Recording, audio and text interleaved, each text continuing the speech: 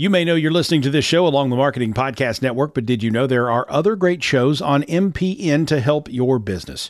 Christy Heiler hosts a fantastic podcast called Own It. Christy, tell us more about the show. Own It is all about celebrating women and non-binary advertising agency owners. We talk about buying out of the Boys Club of Advertising because less than 1% of ad agencies are owned by women. And where can people subscribe? You can find the podcast at untilyouownit.com. We're also on the Marketing Podcast Network at marketingpodcast.net. And of course, you can subscribe wherever you get your podcasts. You heard her. Go subscribe.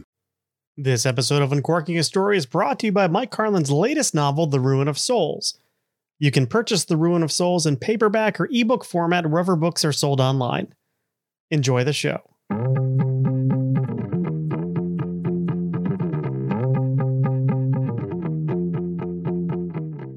Well, hello, and welcome to Uncorking a Story. I'm your host, Mike Carlin, and today I have a fascinating interview to share with you featuring Transylvanian-born author Alta Iflin. Now, some of you may remember an interview I did a while back featuring Olga Grushin, who's a Russian novelist, and her book, The Charmed Wife, took a very interesting take on what may have happened after Cinderella met Prince Charming. Well, Alta heard that interview and reached out to me directly to see if she could come on and discuss her forthcoming book, The Wife Who Wasn't. Now, typically, I get pitched authors from publicists. And, you know, of course, this was an author reaching out to me directly. We had to make sure she was legit. So I put our crack team of researchers on the case and determined that, yes, indeed, Alta had the goods, and we booked her on the show. And man, I'm so happy that we did. Because my conversation with her, not just about her book, but about her life was fantastic. So that's why we call this Uncorking a Story. You know, we're not just trying to dig into the story that an author may have written. We want to dig into their story. And we're going to get to that interview in a minute, and I know you're going to love it. But, you know, Alta, you know, she was an immigrant. She came here from Romania. And I want to talk a minute about immigrant stories because they're in the news a lot now, aren't they?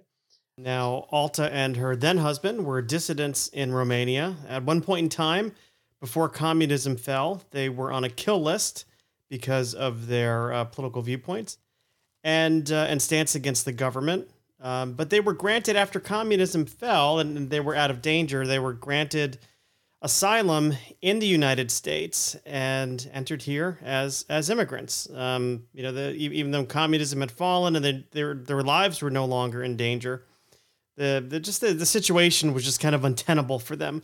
So they came here to the United States, and they initially wound up in Jacksonville, Florida. And look, I'm from Florida. Okay, it's a wacky place. You know, go a little bit west of Jacksonville. You know, go west of the beaches of Jacksonville, and you're going to hear banjos playing, you know, and if you see somebody who looks like Ned Beatty kind of running through the woods, you know, be careful. That's just a word to the wise. In other words, it's like a different world from Romania, where Alta was from, but also a very different world from other parts of the United States. But it got me thinking about immigrants and immigrant stories. And my grandmother was an Italian immigrant, and she would tell stories about growing up in New York amongst other Italian immigrants, and then, you know, not knowing the words for things, you know, so she would go to the grocery store and observe, you know, people basically playing charades in order to find what they're looking for. So I remember clear as day, she was telling me that she once went to a grocery store and saw a woman clucking like a chicken to ask where the chicken was. And I'm sure I've mentioned this before because this is one of those memories that really, you know, sticks in the back of my head. But that's what they had to do. Another woman was looking for a colander. If you don't know what a colander is, it's a strainer, you know, for draining pasta. And in limited English, she knew a few words. She said, macaroni and water go in, macaroni stay, water go bye-bye. That's, I mean, to me as a kid, hearing that story, I thought my grandmother was a stand-up. I mean, it was hysterical. You know, growing up where I did, I grew up in Stamford, Connecticut. There's a lot of Italian neighborhoods in Stamford, and many of my friends who I went to, you know, grammar school, middle school, high school with, they were first generation. And their parents, I remember their parents were super strict, especially the girls. Oh my gosh. I had friends, whose Italian parents wouldn't let them do anything. Even when I called, like I could feel like the static, they were giving their daughters when I called, chip chat and yip yap on the telephone. But they were very strict, but they were also like the most hardworking people I knew. They were also the people who would always give back. And, I get upset, I hear people talking about, making blanket statements, talking about immigration now. They say, where are we going to put everybody? Or why should our tax dollars be used to subsidize, their schooling, their medical needs, their housing, et cetera. But we're better than that, right? Aren't we better than that? I mean, you've got to remember where we all came from. We have to, and it wasn't easy for our grandparents, and it's not easy for immigrants now, but I do think we're better than that. There's so much talk about immigration, people coming from Latin America to our borders. They're coming in droves. And yeah, I know, I'm sure a lot of that has to do with the change in administration, there's no doubt. But I think what it underscores is that, America is still the land of opportunity for so many people. And let's think about the stories of these people and what they're willing to sacrifice to come here, their own personal safety. What are they risking? What are they coming away from? Like, what are they running away from? Like, how dangerous is it in their home countries? And that should be the story, right? That should be the story in my mind, that America is still, for all of our faults, for all of its faults, America is still a great country. So that should be the story. Anyway, this is not a political show. I'm disingenuous even thinking about this topic, but I felt inspired to share some thoughts on immigration because my guest today is an immigrant from Romania. This is a show where we profile authors, and today we have a Romanian-born author, Alta Iflin, on the show. And that's now I've got to digress again because last week this just reminds me of a story that happened last week. I was in Florida. I think I mentioned this in the last episode. I was very excited, doubly vaccinated, fully vaccinated, decided to go down to Florida to visit my parents. Did so for the first time in over 15 months. And it wasn't a relaxing trip. This was not a vacation. It was a solo mission I went on to visit my parents, my kids, my wife. They all stayed home. I went to go and kind of help out, with them. And, my mother, God love her, she's got no short-term memory, none. I mean, she's,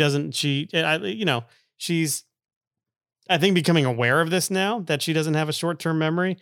But, it's hard. It's hard on my dad. And God bless him, my father's got no patience. So, together, it's a recipe for overindulgence in alcohol, by yours truly, as a matter of fact. I'm not a big drinker, but as my sister said to me, Michael, you're going to need something when you're down there, because she has firsthand knowledge. She's been down there a few times. But it's funny, my mother's nickname growing up was always the Warden. It's what my father always called her. He always called her the Warden. And it was because, she would always police everyone's, let's say, everyone's enjoyment of alcohol. She was always policing us. And so Dad called her the Warden. The Warden, I'm telling you all right now, is now an inmate because the phrase "is it time for a drink yet, Donnie?" was muttered a few times. And I'm like, Mom, it's 9:00. Maybe this is why you have gout. I don't know. But it was an interesting time. I did manage, because I was a little stressed out, to get a massage while I was down there. I had a fair amount of tension building in my body as a result of the Frank and Marie Barone interactions between my parents. And I met this woman, Adina, from the Elena Europa Spa down in Fort Lauderdale, near Oakland Park and A1A.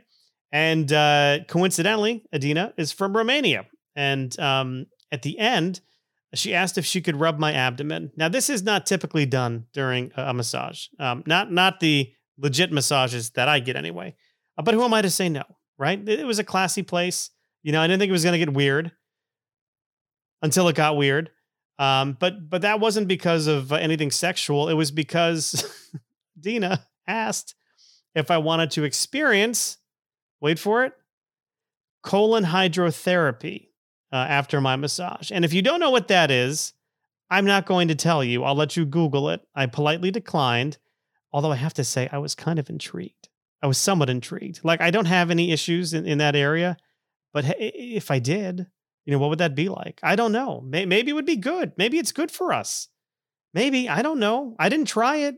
It sounded a little weird, but who am I to judge, But if you're near Oakland Park Boulevard and A1A and are in need of a massage, a waxing, they do have waxing services, or a colon cleansing, contact the Elena Europa Spa and ask for Adina. She's great. She is also Romanian, just like my guest today. She can tell you anything you want to know about Vlad Tepes, also known as Count Dracula. And my dedicated listeners, if you're still listening, brings us right back to Alta Ifland, who's the author of The Wife Who Wasn't, a novel that will be available for sale on Tuesday, May 18th. And you can pick it up wherever you buy books, hopefully your local bookstores or bookshop.org. Now, without further ado, here is my conversation with Alta Ifland.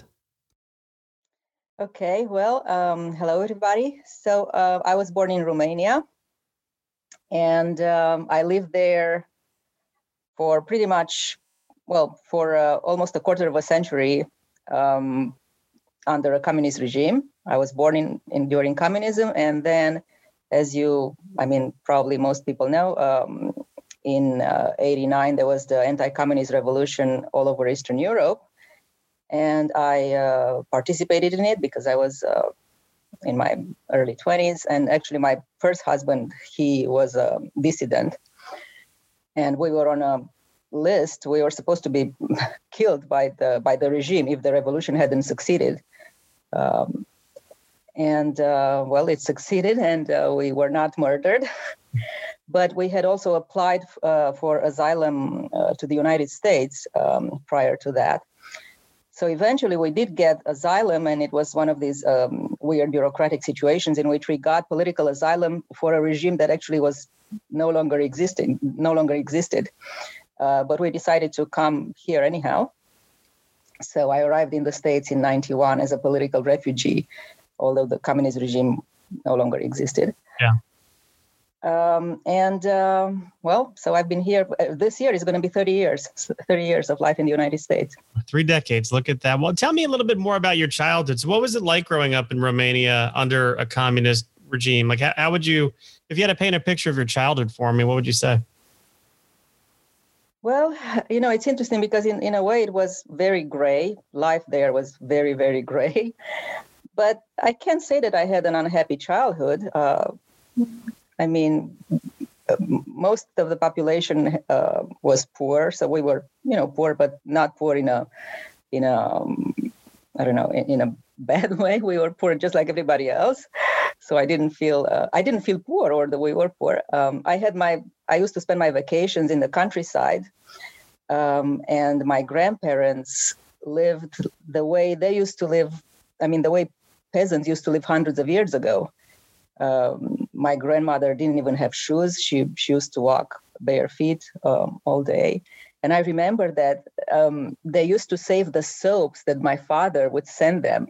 It was such a luxury for them that they didn't even use the soaps. Once she opened the drawer, and I saw a lot of soaps that my father had sent them over the years, which she never used.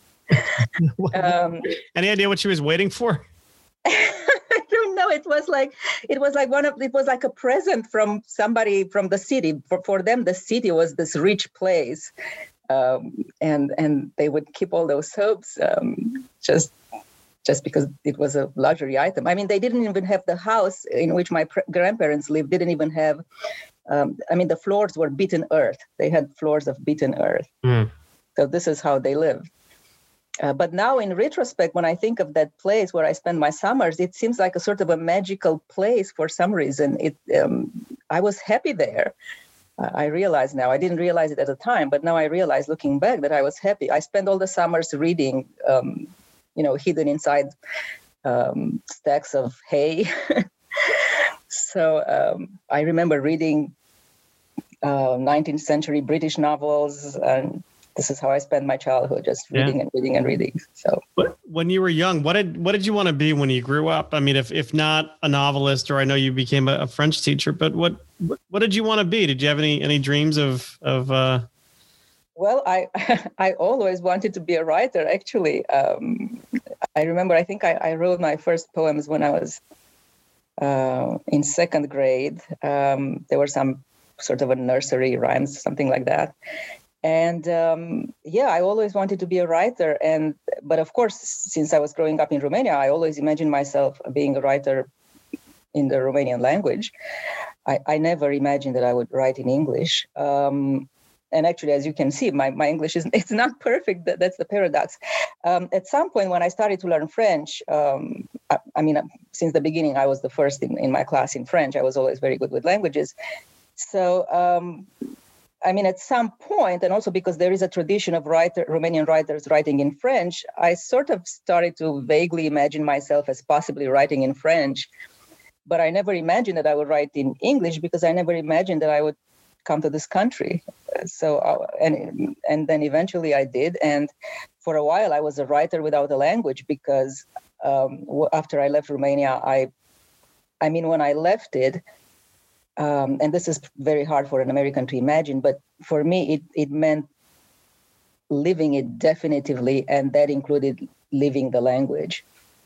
Because first of all, in 91, when I left, the situation in Romania was politically very unstable. The former regime did not exist anymore, but there was a lot of political instability. And I wasn't sure if I was ever going to come back. That was one thing. And then I just psychologically, I wanted to break entirely with that part of the world, which meant also abandoning the language. So from the beginning, I left with the idea that I would leave everything behind. But then I found myself a writer without a language, because my English was, I studied a little bit of English in Romania, but, the way you study in school, I just had the basics. Yeah. So I could barely have a conversation. So there was no question of being a writer. And I had studied French in school. My French was pretty good, but it was still the French of it was the way you speak a foreign language. And then I enrolled in the United States in a master's program in French. So eventually, after a few years, my French became so good. It was almost like I could speak almost like a native speaker. So I began to write in French eventually, literature.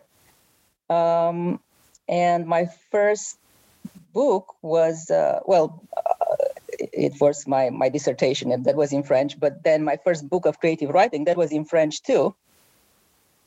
So I wrote that.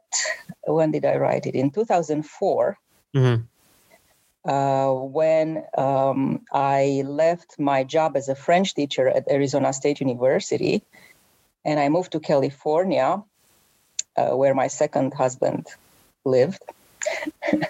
Well, the man who became my second husband. Yeah. I kind of want to find out what happened to the first husband. Well, he's in Romania now. We divorced, so he's in Romania now. But did he come with you to? Yeah, we came together. Yeah, okay. Because he was the one who was actually he was the dissident, and this is how we got our political asylum. So we came together, and then eventually we divorced. So in 2004, I moved to California, where the man who became my second husband lived.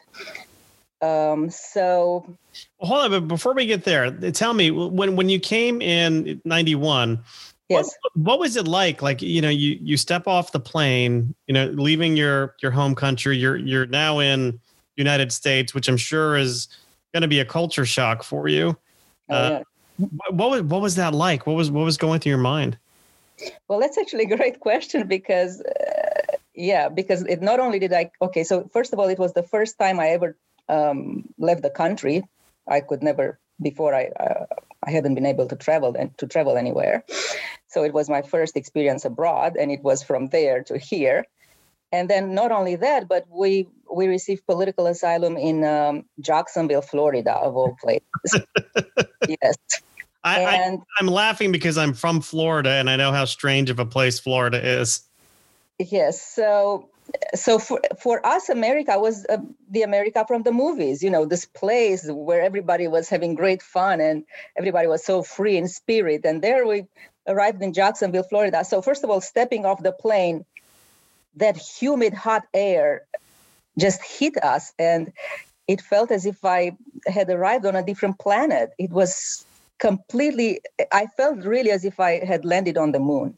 Mm-hmm. And then the second thing I noticed, so first of all was the atmosphere. Then the second thing, there were no people on the street.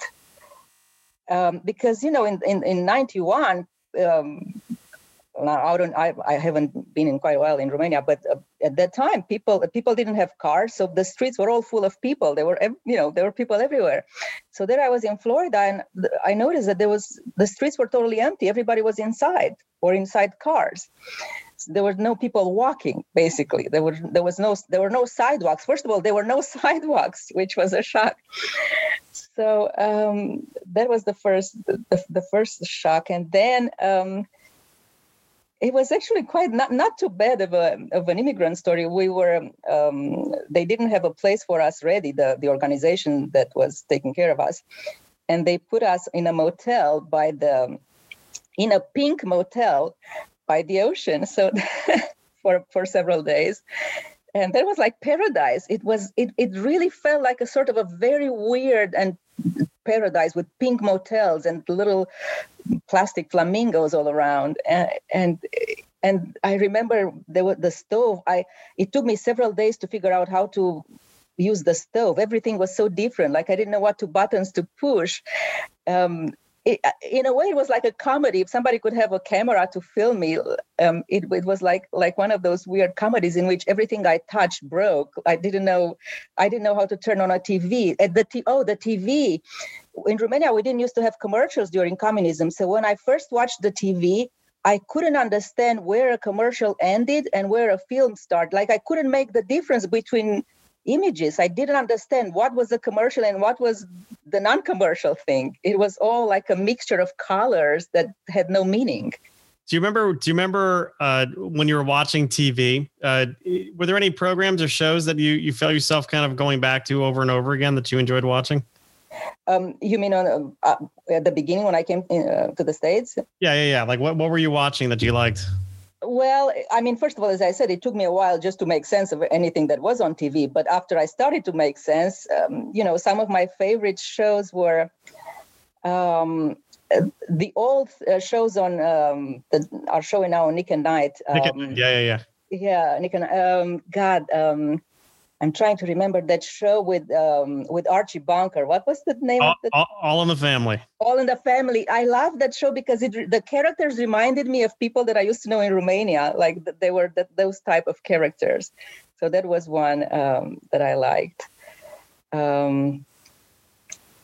And well, later, I really became a huge fan of Seinfeld, but that was later. By that time, I started to become an American by that time. But I have to ask, what about Baywatch? Was Baywatch on when they were? It was, and I remember.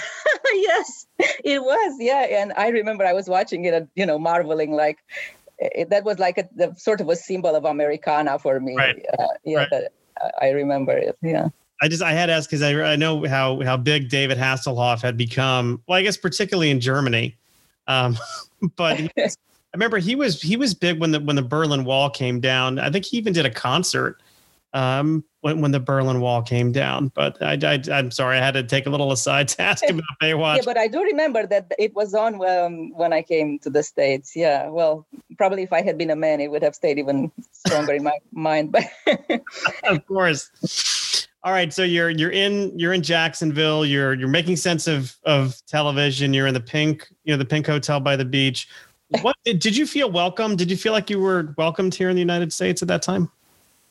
So yes, I mean that was strange too because everybody that I spoke with was smiling. It was very nice, which felt like a welcome because in Romania at the time nobody was smiling. Everybody had those gray long faces. And everybody looked very sad. And I remember everybody at the beginning used to tell me, why aren't you smiling? Because I never smiled, and here everybody smiled. So it took me several years to get an American smile on my face. Okay, I forgot what was the question. Feeling welcome here. Oh, feeling welcome. Yeah. So yeah, I was feeling welcome, but then at the same time, it was Jacksonville, Florida, and people had that very strong accent. And so they would they would notice my accent, of course, right away, and they would ask me where I'm from, and I would say it. And that was another thing. So they would ask me where I'm from, and I would say Romania, and they had this puzzled look on their faces. And then they would say, "Oh, Lithuania, oh, Bulgaria." Oh. So, but I know that the situation changed now, because at the time Romania had been so, isolated during communism, and very few Westerners were able to visit. So I think for this reason, very few Americans actually had heard of Romania. I mean, now, it's different. But at the time, really, when I said Romania, almost nobody, people were very puzzled when I used to say Romania. Yeah. And when was it? I think a year after I came here, I got a job at Walden Books. And my manager was very impressed that I was actually from Transylvania, because I was not only from Romania, I was from Transylvania. And I think it was the time when, I think that was when the Dracula by Coppola came out in 92, I think. Right. And that's why she kept, yeah. Is that the one with Keanu Reeves? Was he in that one? I don't remember. I don't remember, but I do remember that my manager was proudly introducing me as she's from Transylvania. And then I got a reaction like everybody, but people thought that it was a joke. They actually didn't think that Transylvania was a real place. Like everybody looked at me and they laughed, and then I realized after a while that they all thought that it was a good joke, because they all thought that Transylvania did not really exist. So because I was always been fascinated by Dracula. Bram Stoker's Dracula is one of my favorite books. For a native Romanian, is there a lot of significance there with Dracula, or is it something that you guys don't really like to embrace all that much? Well, see, that's an interesting one too, because I mean, initially, I just thought, well, it's one of those weird American things, and I'm just gonna play along. And but I mean, now Romanians, after a while, they sort of embrace it, because they think that it's cool. But when I grew up in Romania, Dracula was for us. He was neither cool nor uncool. He was just a hero who fought the Turks. Yeah. And as it happened, it was my favorite. I think he was my favorite among the Romanian, we call them voyevods, which was the name that we gave to the leaders of. It was not quite a king, but the equivalent of a king, a voyevod. So he was my favorite Romanian leader, because I remember the photo that we had in our history books was really impressive. There was something very romantic about him. So that's why I liked him. But for us, he was a hero, because I think he won 40 something battles against the Turks. So that's what he was for us. But and then of course we turn him into an undead monster. Yes. Well, obviously there are several legends that are mixed there with, first of all, the legend of immortality. So you're in Jacksonville. When do you leave Jacksonville? And do you leave Jacksonville to go right to Chicago, or was there a stop in between? Oh, no. Chicago was I never lived in Chicago. That was just a conference. Oh, that's right. You were at a conference. It was Arizona. Yeah. So no, I lived in Jacksonville for 2 years, and then I was admitted in the master's program at University of Florida in Gainesville. Okay. So then I also did my PhD there. So I lived in Gainesville for another 8 years. So basically, I lived in Florida for 10 years. Okay. And then I finished my PhD in 2000, and then I had my first job at Oberlin College. Okay. Very good. Very good. So now you always wanted to be a writer from the time you were young. I'm actually curious about, what was it about writing to you that you felt was a calling? Why did you want to become a writer? Yeah, very good question. I think I wanted to become a writer because I always was a voracious reader. That's the thing that I always like to do. I like to read. So I read all my life, and especially in my childhood and in my teen years, I read constantly. And I think when you read a lot, that becomes your model, and you imagine that you yourself can write one day. So I think that was basically my primary impulse. And then I remember the first time that I started to think seriously about becoming a writer was after my elementary school teacher noticed that I was gifted. I remember I was in second grade and we were doing what was called composition. Basically, we were writing essays. And we were supposed to write an essay about the first snow or the coming of winter, something like that. And I just wrote like several sentences with a description. And she praised me in front of the entire class. And she said that I write like a writer. And then I thought, okay, so then that was the moment when I decided to become a writer. And I started to write little poems. So there you go. And then, but as you mentioned before, when you came here, you were a writer without a language, and you studied French, got your master's and PhD. And when do you start thinking to yourself, it's time to start writing a book? So, well, actually, so I wrote. Now I realized, because at the time, I never thought about this, but I think my first book was actually I wrote a book of stories in French. I mean, I wrote stories. I think I started to write my first stories when I was in France. After I finished my master's here, I took a year in France. I went to France to study French, and that was when was that, 95, I think. And I think that's when I started to write short stories in French. And in about 2 years or so, I had a collection of short stories, and I published in several French magazines, but, living in the United States, I couldn't find a publisher. And I was hoping that someday I would be able to write in English. And then what happened is the first real book that I wrote, so to speak, was after I finished my, after I left my position teaching French at Arizona State, and I moved to California with my second husband. And then what happened, we were living in this rural area in Northern California, and I felt very isolated. I was very depressed. So I started to write this book of prose poems, just to vent my depression, so to speak, just because I was very isolated and kind of sad. So I was writing these prose poems in French in my head and then putting them on the page. And that's when my husband said, why don't you try to translate them in English, and I will help you, because he was in a position to help because he is a poet and a translator from Spanish. And he did help me. I translated them from French into English, and then he helped with the editing.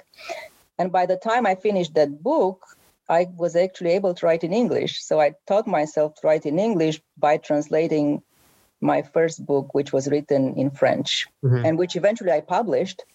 I published as a bilingual book. It's my first published book here, Voix de Glace, Voice of Ice, which I published with a publisher from Los Angeles, Le Fig Press, a very interesting publisher that publishes, many experimental kind of literature. Yeah. So that became my first book, and it actually got a French prize for the French version. Oh. Congratulations. So with that publisher, did you have an agent representing you to find that publisher, or was it someone you went to directly? No, I had no agent. Also, because, usually in poetry, usually, there are no agents. I found them at I think it was at the AWP conference.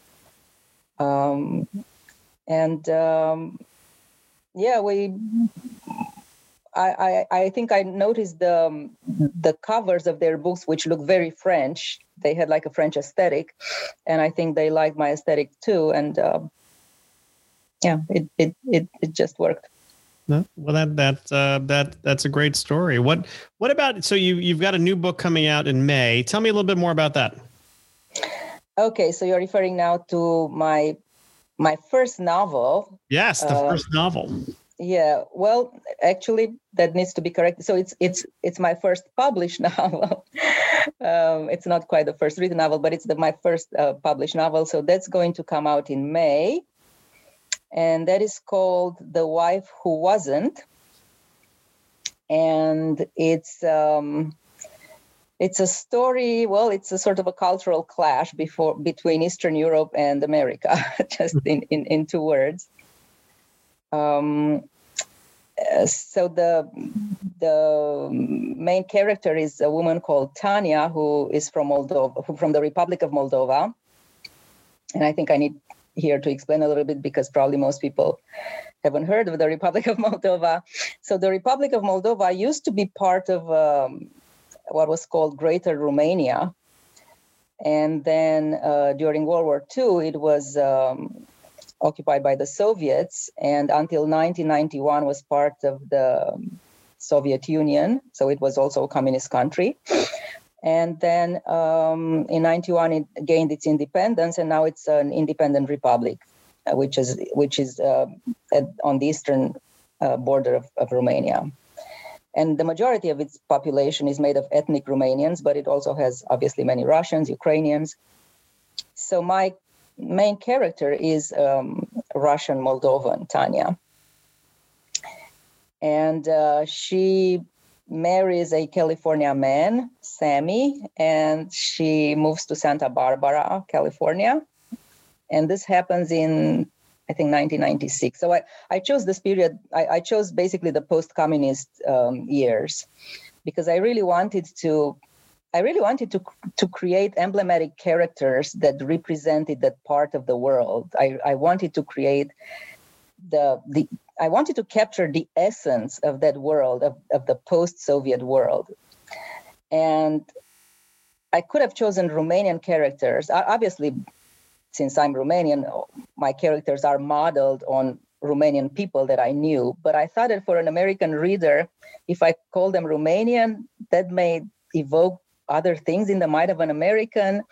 I thought that I needed some emblematic characters, and that's why I chose them to be Russian. So I kind of really struggled with the identity of my characters. I knew that I wanted them to be emblematic Eastern Europeans. So anyhow, I decided that a Russian Moldovan would be an emblematic character. But basically, I wanted to create the essence of that part of the world. Because it's a very specific type of character and mentality. So basically, it's a novel of cultural differences and a clash between two worlds. Because at the time, in the 90s, there were huge differences between that part of the world in America. Now these differences are have diminished a lot because of the internet and because that world has changed a lot. But at the time, it was a very different world. So it's basically a satirical comedy. Yeah. Well, I looked at the trailer, which I'll post when this comes out, and it looks fascinating. First of all, the trailer is very well done. It's very well done. It's very, very professional looking, and it's almost like it's very entertaining to watch. And I was kind of caught up in it, and I'm like, wow, this looks like something that I would really like to read. What was your thought about making it a comedy? Why was that important to you? So, but speaking of the trailer, I actually, so that was done by a professional filmmaker, but it was done, I created it actually, because I was curious to see if I could do something in the genre of, like a Hollywood trailer. Yeah. And I think it came out quite well. So, I'm sorry, what was your question? No, I know. I was saying, why was it important for you? When you start writing, your first novel, it could be dramatic, it could be suspenseful. You chose comedy, and that's near and dear to my heart because I write a lot of comedy. Why was that important to you? Okay, yes. So, so as I said, this was not the first written novel that I wrote, but the novel that I had in mind, in which I wanted to recreate that world from Eastern Europe, which now it's not quite dead, but it's changed a lot. But I wanted to capture the essence of that world.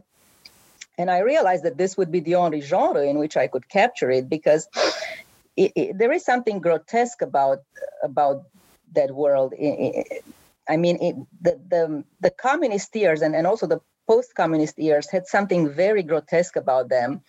And it's a type of grotesque that I'm not even sure that it can go across cultural borders. So I'm actually curious how, when the novel is going to be published, I'm going to be very curious to see how much the American reader is going to get of the grotesque and the comic. I know the Eastern European reader is going to get it.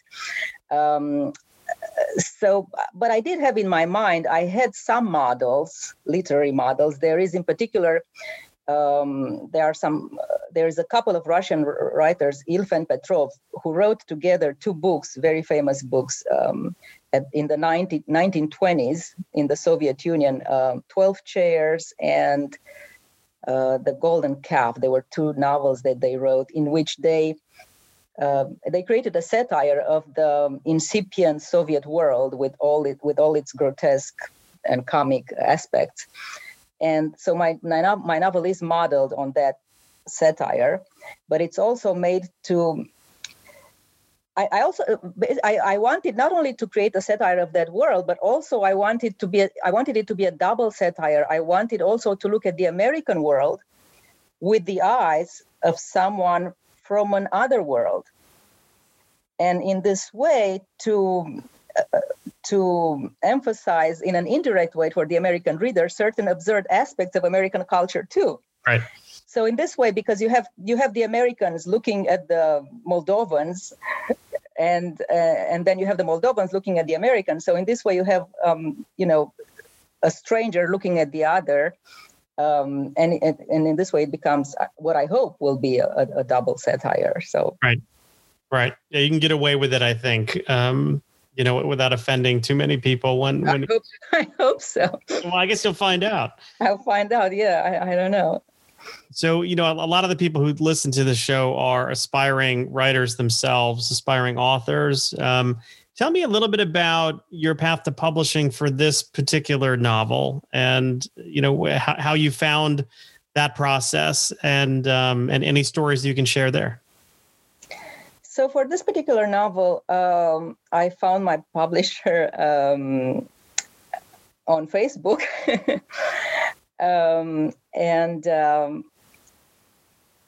He's a small independent publisher from Massachusetts, and he's specialized actually in publishing authors that write about Eastern Europe, either writers from Eastern Europe or writers that write about Eastern Europe. So I think it was a very serendipitous encounter. I think we just happened to be Facebook friends with another author of his. And this is how we connected. And I sent him the manuscript, and he took a few months to read it. And when I thought that he was not interested, eventually he said, "Oh no, I love it." Oh, that's fantastic. That's another great success story you have there. But you did mention that it was supposed to come out in February, but now it's been pushed out a little bit. What was the reason for it moving out? Just the usual. I mean, with COVID, everything got a little bit delayed because it's harder to work under these circumstances. So I think it was just the fact that the publisher got delayed because of this crazy world we're living in right now. Because of this crazy world, yes. Well, but it is an interesting time, I think, or an opportunistic time for authors, because, people have, I talk to a lot of people, and they have a lot of time on their hands now, and some of them are spending it reading. So that's good news for people like you and me who try and make a living by selling books. I hope they are reading. I hope they're reading. So now you're in California now. What's the climate? What's the environment like? I'm just curious, COVID wise, right now in California. I know Southern California, it's been gets a lot of coverage on the news, but you're more north, right? Yeah. Well, I mean, it's pretty bad like everywhere else, but here, I'm in Santa Cruz. Pretty much everybody, I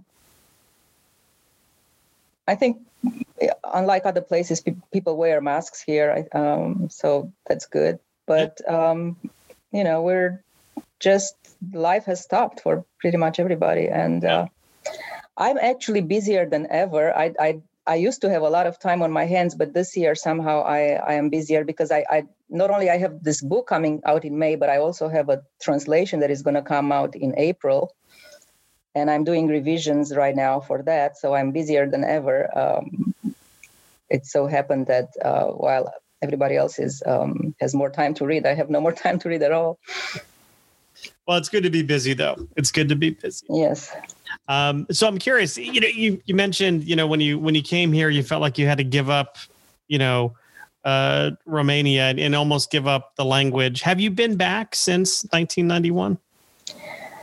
That's a good question.